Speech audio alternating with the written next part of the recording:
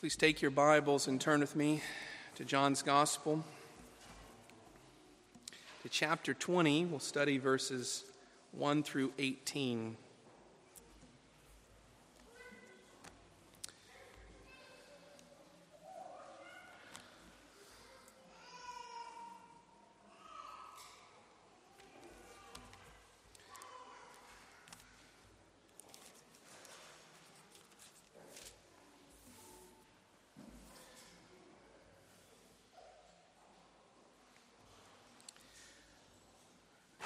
John 20, verses 1 through 18. This is God's holy, inerrant, and inspired word. Now on the first day of the week, Mary Magdalene came to the tomb early, while it was still dark, and saw that the stone had been taken away from the tomb. So she ran and went to Simon Peter and the other disciple, the one whom Jesus loved, and said to them, "They have taken the Lord out of the tomb, and we do not know where they have laid him." So Peter went out with the other disciple, and they were going toward the tomb. Both of them were running together, but the other disciple outran Peter and reached the tomb first. And stooping to look in, he saw the linen cloths lying there, but he did not go in. Then Simon Peter came following him and went into the tomb. He saw the linen cloths lying there, and the face cloth which had been on Jesus' head, not lying with the linen cloths, but folded up in a place by itself. Then the other disciple, who had reached the tomb first, also went in, and he saw and believed. For as yet they did not understand the scripture, that he must rise from the dead. Then the disciples went back to their homes. But Mary stood weeping outside the tomb. And as she wept, she stooped to look into the tomb, and she saw two angels in white, sitting where the body of Jesus had lain, one at the head and one at the feet. They said to her, "Woman, why are you weeping?" She said to them, "They have taken away my Lord, and I do not know where they have laid him." Having said this, she turned around and saw Jesus standing, but she did not know that it was Jesus. Jesus said to her, "Woman, why are you weeping? Whom are you seeking?" Supposing him to be the gardener, she said to him, "Sir, if you have carried him away, tell me where you have laid him, and I will take him away." Jesus said to her, "Mary." She turned and said to him in Aramaic, "Rabboni," which means teacher. Jesus said to her, "Do not cling to me, for I have not yet ascended to the Father. But go to my brothers and say to them, I am ascending to my Father and your Father, to my God and your God." Mary Magdalene went and announced to the disciples, "I have seen the Lord," and that he said these things to her. The grass withers and the flower fades, but the word of the Lord our God stands forever. Let's pray.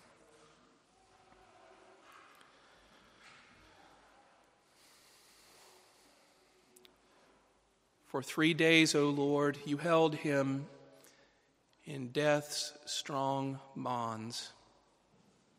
The Word incarnate brought silent at the hands of wicked man and by the outpouring of your wrath. O Father in heaven, as we hear your word speak once again this morning, we pray that you would minister to us.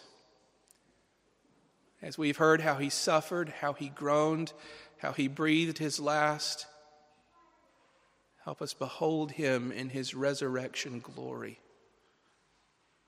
O Lord, turn our weeping to joy. We pray this in Jesus' name. Amen. does it matter that Jesus was raised from the dead? You see, that's a common question. It's as common as it is ancient.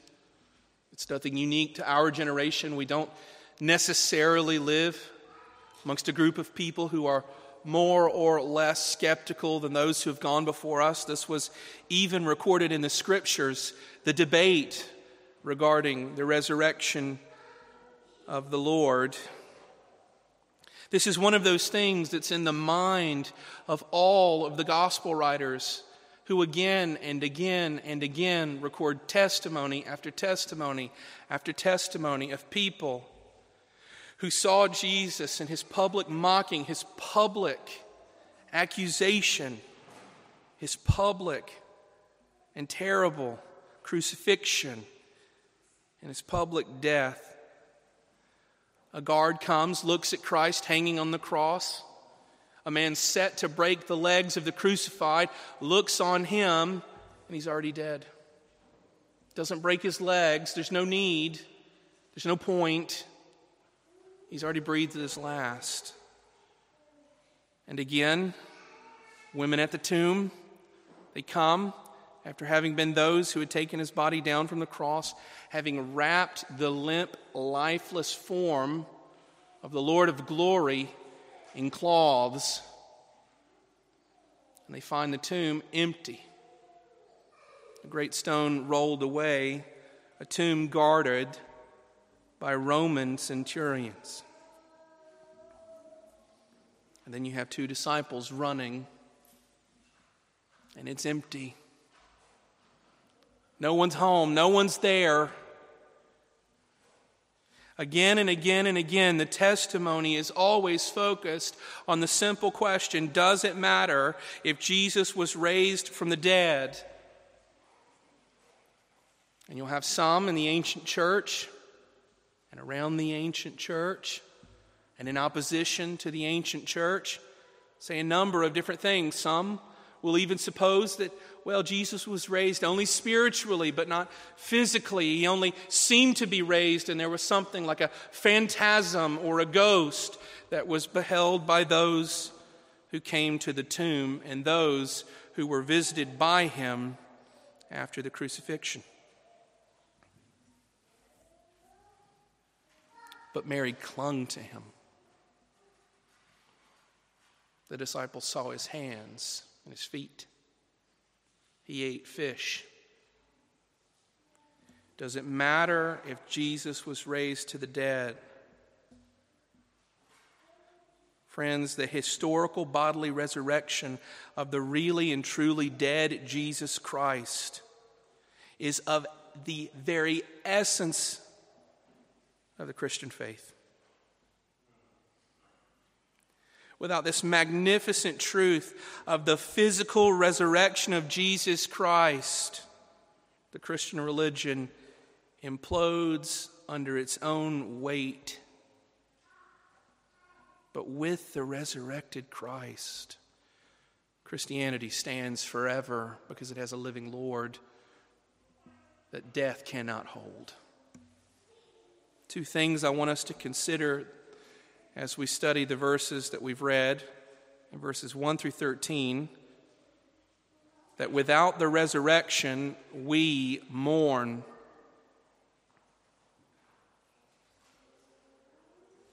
Without the resurrection, we mourn. Verses 14 through 18, with the resurrection, we rejoice. With the resurrection, we rejoice.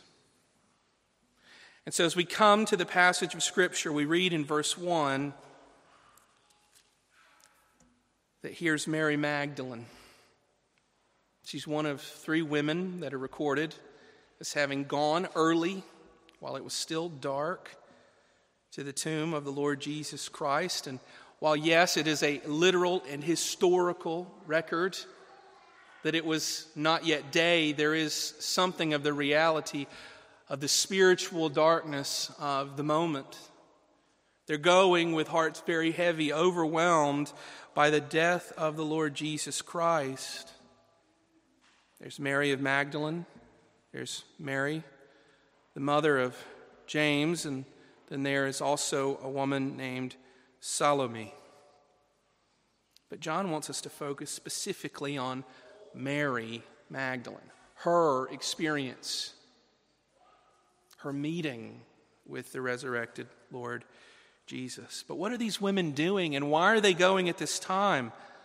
Well, you may recall that Jesus died on Friday. He hung on the cross on the day before the Jewish Sabbath, and we've already read in our selections that that was a high Sabbath and that it was improper that a dead body should remain on the cross, and that there was a request that went up from the Jews that the bodies be disposed of and put away so that worshipers in the city of Jerusalem might not then be disturbed by what they saw. And so very hurriedly, on that Friday afternoon, before dark, they took Jesus down from the cross. And they had to do it really quickly. They didn't have time to care for him. They only had time to cover his body in cloths and to place him into a borrowed tomb. There wasn't sufficient time to clean his body, to prepare him for the opportunity that mourners would take to come and to be at his side. He's just placed in the tomb, quick, with all expedience, to get him in a place secure, to get him in a place not on the cross, not there in the face of the world, to continue and to decay and to be a symbol of mockery and to be a symbol of the horrific depravity of humanity. And so here we are. It's the first Lord's Day. It's Sunday. And these women and the disciples, they have been mourning, and they've been overwhelmingly broken, undoubtedly, by what's happened to the Lord Jesus Christ. They stood at a distance and they saw him high on a cross, lifted up. The whole world could see him, yet they could not help him. And that image burned in their mind, in their hearts. This Jesus, the one who was their teacher, their friend, the one who was their Lord and their master, he's dead. He's dead. And the whole Saturday on their hearts, on their minds, just continuing to return to this simple fact: Jesus is in the grave. The first thing they do on the first day of the week, as soon as they can get up, as early as they can wake, as they go, they take ointments, they take sweet spices, and they go to be near the Lord. They're there to clean his body. They're there to anoint his body so that whenever those who are coming to mourn come near, they're not overwhelmed by the smell of decomposition. That's why they're there. Why are they there when it's dark? It's probably so that they beat Mary, the mother of the Lord, to his grave, so that they're there before the mourners come, so that they can then care for him and mourn in their own hearts. And so what do we find? Well, in verse 1, it's that they come early while it's still dark, mournful hearts, and they see that the stone has been taken away. And in verse 2, it begins to pick up, and the action goes quickly in something that isn't common in the Bible, and certainly not in the first century. We read that she ran. Mary took up and she ran, probably lifting her garment and running in panic. The tomb's open. The tomb's not supposed to be open. He's not there. And in her mind and in her heart, even as she mourns, there's panic and there's concern. Who has taken the Lord? And she runs, and here John places her as the spokesman of the women. Maybe she's the fastest, youngest, I don't know. Text doesn't tell us. We only know so much about Mary Magdalene, that she was a woman who was harassed by demons and who the Lord freed from demonic oppression. and that she loved Jesus and followed Jesus. But here she is. She runs to the disciples. The text doesn't tell us. She could have had in her mind and in her heart this simple task to go and to ask the disciples, as if taking them by the shoulders and saying, "Have you done something with him? Have you had some other tomb opened for him? Have you had someone else embalm and care for his body? Where is he? Where is he?" And you can feel the panic of the moment as she runs to them and she proclaims this to them. Maybe it is she's concerned, undoubtedly. Somebody has taken him. Somebody has possibly put him on public display, desecrating his body, adding insult to injury, and keeping the mournful hearts of those who sorrow over the dead Christ from having the opportunity to be near him, to say goodbye to him, and to do him the honor that he deserved as their Lord. But as she goes, she finds Simon Peter, completely unaware of the circumstance. She tells him he has no idea. He takes John then, the disciple whom Jesus loved, and they run. And so we have other people running. And let me say, if women don't run in the first century, men certainly don't run. There's urgency in the text. They're lifting their garments and they're flying to the tomb. I love the realism here too. Only a first-person perspective would be able to give you this kind of information. Verse 4, that both of them were running together, but the other disciple outran Peter and reached the tomb first. That's such a man thing to say in the biblical record. Oh yeah, I outran Simon Peter. They run to the tomb, hearts urgent, probably racing with the same concerns that she's had. Where is the Lord? Is somebody doing something horrible to my Lord after what they've already done? Mournful, running, racing. And then there's just the simple assumption, though John doesn't record it, that Mary's not far behind. John doesn't admit that he's been outrun by her. We assume she arrived later. But they go to the tomb. John first, running to the tomb, peeking through the door, seeing the cloths laid on the floor. Peter, being as he is, very strong, runs straight through the door of the tomb, seeing the cloths, but also seeing the face cloth that covered his head laid there neatly folded as if someone took it off with care. And here's the picture. You've got the disciples, yes, in their mourning, but in the urgency of the moment, searching for the Christ, and he's not there. And there's no angelic testimony for them. They look one after another, and they don't find him. And then we come and continue to read. And there's the testimony in verse 8 that the other disciple, John, who had reached the tomb first, also went in, and he saw and believed. What's he believing? Friends, I would encourage you to consider it in this way because of the context. He believes that Christ is gone from the tomb. He believes the report of Mary, he's been taken. Because whenever you take that verse 8, in connection with the rest of that sentence, verse 9, it makes sense. For as yet they did not understand the scripture that he must rise from the dead. Then the disciples went back to their homes. And so you have this picture of these men having heard the report of the missing Jesus, then going and finding the grave empty, and then they, with heads bowed, overwhelmed with sadness, just simply leaving without a single word said to her. And there's Mary.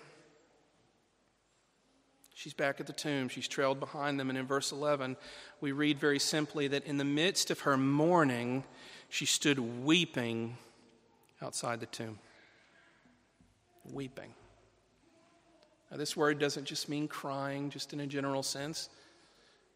You may be like me. Whenever you cry, it's not an overwhelming downpour, a great show of emotions, a volcanic breakdown of a broken heart. Or maybe that is who you are. Maybe you are very emotional. Maybe you do experience it that way.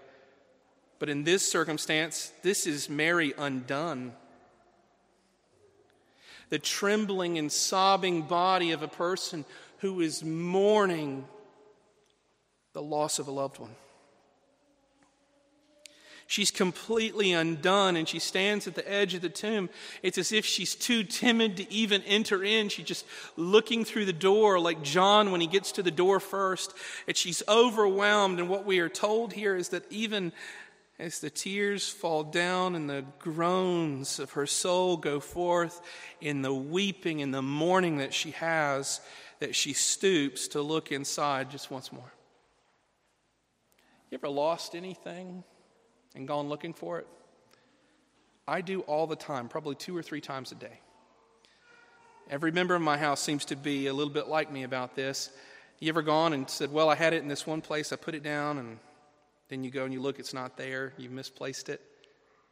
And then you look everywhere else that it possibly could be, and you go back to the first place and you look again, and you're looking, just hoping maybe it's under the pillow, maybe it's between the couch cushions, something. I've missed it. I've misplaced this thing. Well, it seems to be that this is something on the heart of Mary. Maybe I missed him. Maybe the disciples just didn't see him. Maybe the body somehow just rolled off. Maybe he's somewhere. There's a sign or a mark. Well, through her tears, Mary sees, in verse 12, 2 angels in white. And they're sitting where the body of Jesus had been laid, one at the head and one at the foot of the place where he was. And they speak to her, these angels. And in her mourning, they ask her, "Woman, why are you weeping?" Now, I don't know about you, but if in the midst of my grief and grieving, my mourning, I meet 2 angels who are quite evidently angels. How do they look? I don't know how they look. The text doesn't tell me how they look. But nonetheless, she gives testimony to the clarity of this, that they're angels, and they ask her the simple question, "Woman, why are you grieving?" How would you respond? I'd probably take a moment of pause, at least. I've never seen an angel, not yet. I'd love to see an angel. But I think at least there would be a little difference. And one of the things to simply note is this too, that angels come specifically to God's people. And we see this in the life of Christ at least 2 times, where Christ is tempted in the wilderness. Jesus is then attended by ministering angels or comforting angels who console him as he's gone through a great trial. They're good at this. They also go to Jesus in Gethsemane, and as he's overwhelmed with grief at the coming suffering of the cross and of the dereliction of the Father, where the Lord will turn his face away from the Son, their angels come again. And they minister to him, and they console him, and they comfort him as he was overwhelmed. So these angels are good at this. But you can see the depth of her grief. These angels, sufficient to comfort the Lord Jesus Christ, then even as they try to comfort the woman, really don't have a great effect. "Woman, why are you weeping?" And she just responds as if she's talking to just anyone. "They have taken away my Lord, and I do not know where they have laid him." It's really simple. She doesn't ask of their angelic counsel, "Where is the Lord?" No, she gives voice to her grief. And where in verse 2, where we have the testimony that they have taken the Lord out of the tomb, now it is changed, and in the heart of the mourner, overwhelmed by the dead Christ, it is, "They have taken my Lord." She owns him as her own. And she's brokenhearted. "I don't know where they have laid him. I don't know where they have laid him." And this is significant grief. This is significant mourning. It's painful mourning. And why am I pointing it out to you? Well, it is because if Jesus is dead, the only thing you and I have to do is mourn. To grieve. To be overwhelmed with sadness. To think on the cross and to simply say, that's it. That's the end of it all. The Lord, the teacher, my friend, the one who saved me, who cared for me, the one who freed, in the case of Mary Magdalene, me from demons. That one, he's done. It's over. And there's grief and there's overwhelming mourning that our hearts ought to engage in. To just think on Christ, the dead one, not the living one. That yes, in this circumstance, if it is true that Christ is not raised, death is won. Grief is the response. Does it matter that Jesus was raised from the dead? Christian, if you ever hope to have any ounce of joy, the answer is simple and clear, and it's a resounding yes, because if he isn't raised from the dead, we ought to be a people broken and in tears. The Apostle Paul considers the question in 1 Corinthians chapter 15, verses 12 through 21. Now, if Christ is proclaimed as raised from the dead, how can some of you say that there is no resurrection of the dead? But if there is no resurrection of the dead, then not even Christ has been raised. And if Christ has not been raised, then our preaching is in vain and your faith is in vain. We are even found misrepresenting God, because we testified about God that he raised Christ, whom he did not raise, if it is true that the dead are not raised. For if the dead are not raised, not even Christ has been raised. And if Christ has not been raised, your faith is futile, and you are still in your sins. Then those who have fallen asleep in Christ have perished. If in Christ we have hope, in this life only, we are of all people most to be pitied.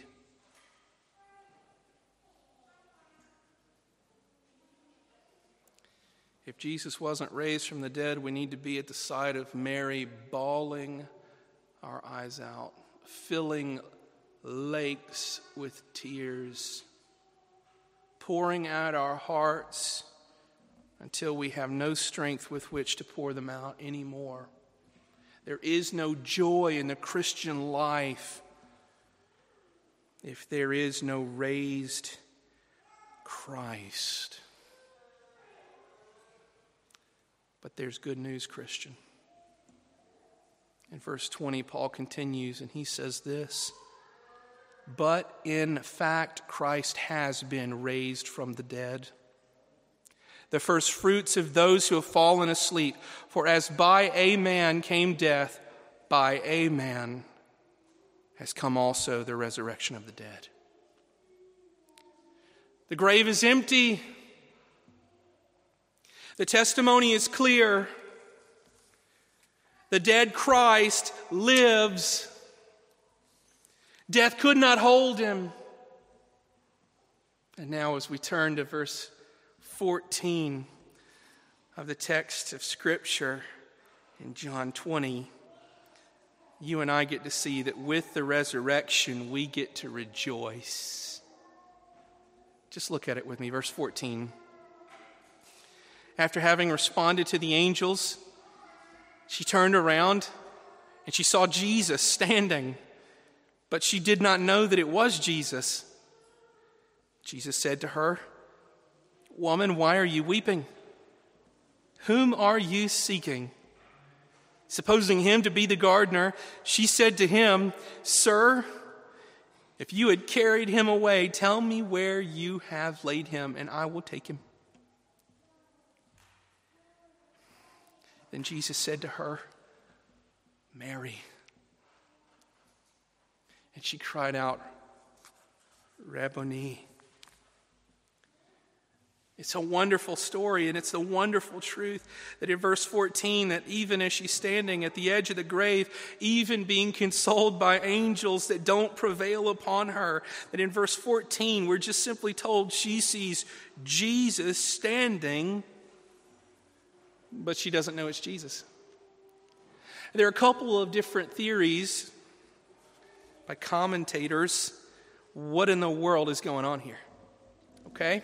A couple. One theory is that in her grief, which we've already talked about, is loud, it's overwhelming to her, that maybe her eyes are swollen, or maybe she's got her eyes filled with tears, or she's got her face cast down, and this person, Jesus, is standing in a situation where she can't see him. But that's actually not what the passage of Scripture says, is it? No. Verse 14, we read, having said this, she turned around and saw Jesus. She saw him. And so we have to ask the question, well, if she saw him, then what in the world is going on? Why wouldn't she know Jesus? It's not just the crying, it's not just the sobbing, it's not her being overwhelmed. I would suggest to you, friends, that it is in a measure spiritual. There's a testimony in the Scriptures, Luke chapter 24. We have two occasions where this is recorded, verses 16 and 31, where the disciples are kept from recognizing Jesus. They're kept from it. They don't see him with the eyes of faith. They don't recognize him in the fullness of his resurrected state. And we could ask questions until, our minds just give up for exhaustion.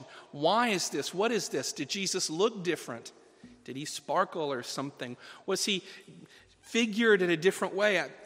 The Bible just doesn't tell you. What we are told, it's that the eyes of those who saw him, whether it was Mary here or the disciples later, that whenever they looked on Jesus, they did not recognize him as the resurrected Lord. And Mary continues in her grief. She doesn't realize the resurrection. She doesn't see him because she's altogether committed to this idea that somebody has carried him away. She even responds to Jesus, who asks, "Woman, why are you weeping? Woman, who are you seeking?" She thinks Jesus is the gardener, and she says, "Sir, if you've carried him away, tell me where you have laid him, and I will take him away." Overwhelmed. She can't only see her grief, she can only see the cold, hard, painful reality of death. After all, she's rational. She's got hands that felt his lifeless body. She has eyes that see pretty well. She saw him taken from the cross. She wrapped him in cloths and she placed him in the tomb along with others. He has been unquestionably, demonstrably dead. And angels can't shake her from it. And even the presence of Jesus has yet to reveal it to her until verse 16. Jesus calls her by name. Mary. What was the tone of his voice like? Hearing her struggle with this with a broken heart, looking for him in the tomb, having heard him teach at least three times, recorded in Scripture, that he would suffer and die and be resurrected. Is Jesus frustrated with her? "Oh, come on, Mary. Come on, Mary. How could you not know? I said it time and time again. Come on, Mary. You saw me suffer, not just as anybody. You saw me suffer as the Son of God. Don't you know my teaching? Don't you know my teaching?" No, that's not what you have here. You have the sensitive and the tender voice of Jesus, who knows her and knows her weakness and knows her difficulty with faith. And he simply calls her by name personally, Mary. And it's his sensitive touch and his kindness to sinners like Mary Magdalene and like you and me that we have any sense of this magnificent thing, this wonderful miracle that is well beyond what the rational mind can perceive. Have you ever seen anything else be resurrected? The answer is a simple and honest no, if you have any truth left in you. It's made plain to her by Jesus and his personal handle of her heart, her mind, and in this case, her ears as the sheep hears the voice of the shepherd. She turns and with a shout, "Rabboni, my great teacher." And then in verse 17, you get a little bit more of the picture of what's going on. We're told that Jesus responds after she shouts, "My great teacher." He says to her, "Don't cling to me." And what John doesn't tell you is that evidently she seizes him and grabs him and she hugs him and her arms are around him like iron bands around the Lord. Her fingers dug into him and she's clinging on tightly. There's not a word of skepticism, not a question of how is it possible, but rather she has found him personally and is feeling his human body really, and she's holding on to him with all that she has because her mourning has been turned to joy by his word.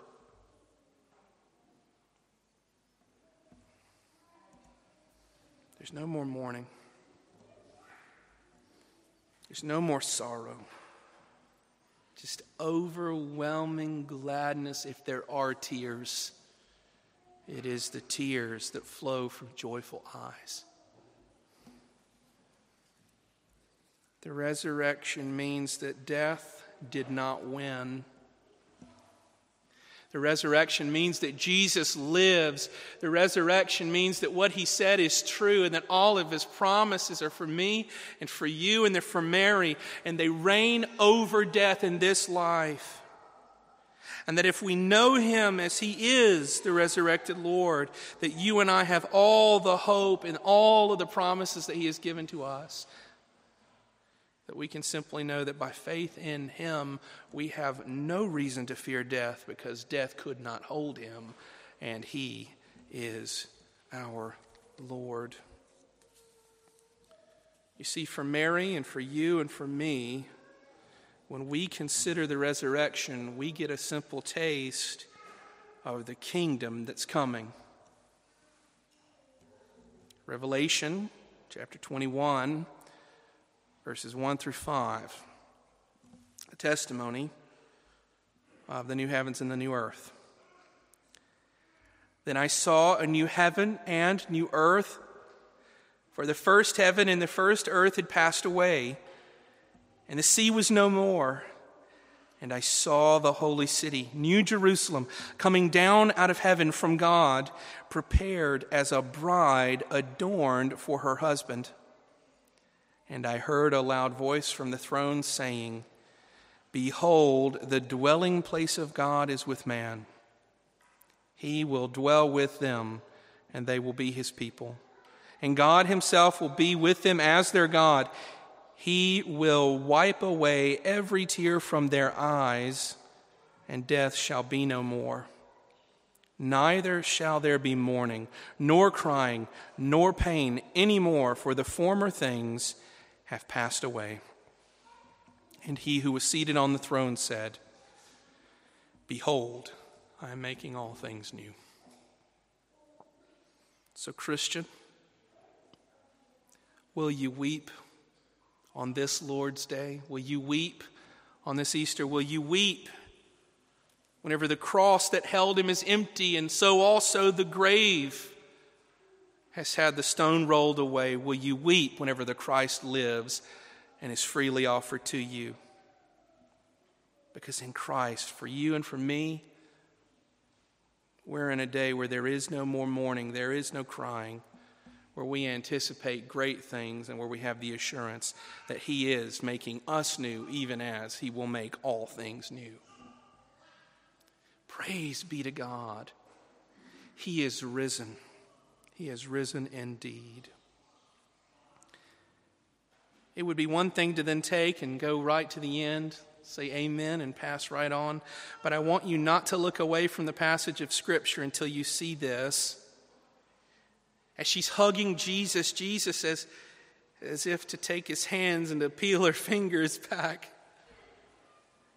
He says, hang on a second. I'm not with my Father yet. Don't cling to me. I still have things to do. And then he commissions her in her joy in the resurrected Christ to do this. He says, go to my brothers and say to them, I'm ascending to my Father and your Father, to my God and your God.